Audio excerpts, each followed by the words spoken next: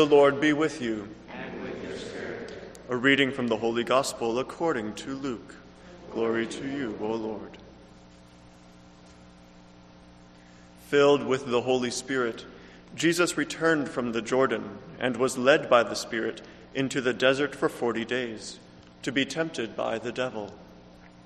He ate nothing during those days, and when they were over, he was hungry. The devil said to him, "If you are the Son of God, command this stone to become bread." Jesus answered him, "It is written, 'One does not live on bread alone.'" Then he took him up and showed him all the kingdoms of the world in a single instant. The devil said to him, "I shall give to you all this power and glory, for it has been handed over to me, and I may give it to whomever I wish. All this will be yours if you worship me." Jesus said to him in reply, "It is written, 'You shall worship the Lord your God, and him alone shall you serve.'" Then he led him to Jerusalem and made him stand on the parapet of the temple and said to him, "If you are the Son of God, throw yourself down from here, for it is written, 'He will command his angels concerning you to guard you, and with their hands they will support you, lest you dash your foot against a stone.'" Jesus said to him in reply, "It also says, 'You shall not put the Lord your God to the test.'" When the devil had finished every temptation, he departed from him for a time. The Gospel of the Lord. Praise to you, Lord Jesus Christ.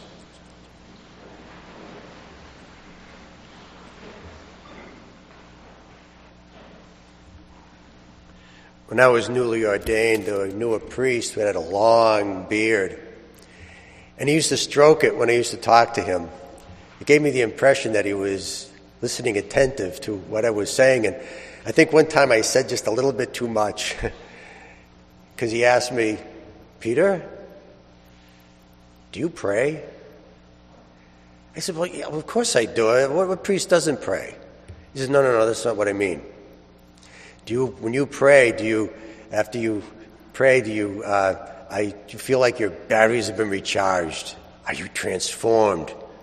Are you a new man? I said, "Well, that doesn't always happen when I pray." He says, "Then you need to learn to pray." Now, the reason I say that is because we find that Jesus is in the desert for 40 days and 40 nights, and we see that he prays there, and he's fasting, and he's trading scripture quotes with the devil and winning arguments. And I think to myself, I wonder if Jesus could be using his time and his gifts a little better. Because I'm thinking of the woman who has been hemorrhaging for 12 years.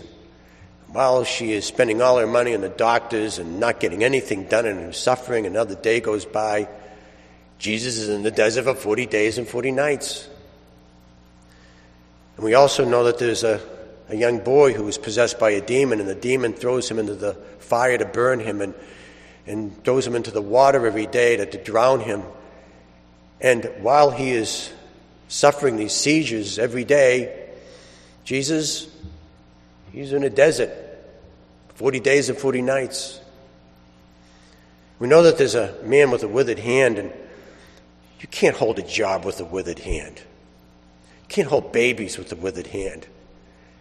And yet another day ticks by while Jesus is in the desert for 40 days and 40 nights. And there are blind people, paralyzed people, people that really could use his words of hope. But another day has to go by and they'll have to wait because Jesus is on hold. Because he's in the desert for 40 days and 40 nights. And yet, there's a priest somewhere out there with a long beard that'll say to us, "He's in there, leave him there. He's recharging the batteries. He's getting strong. He's being transformed to do great things." Every time Jesus did something great, every time, whether it was choosing the 12 disciples, or feeding thousands of people, or walking on water, being transfigured before his disciples, or saving the world by his suffering, death, and resurrection. Before he did all of those great things, he prayed.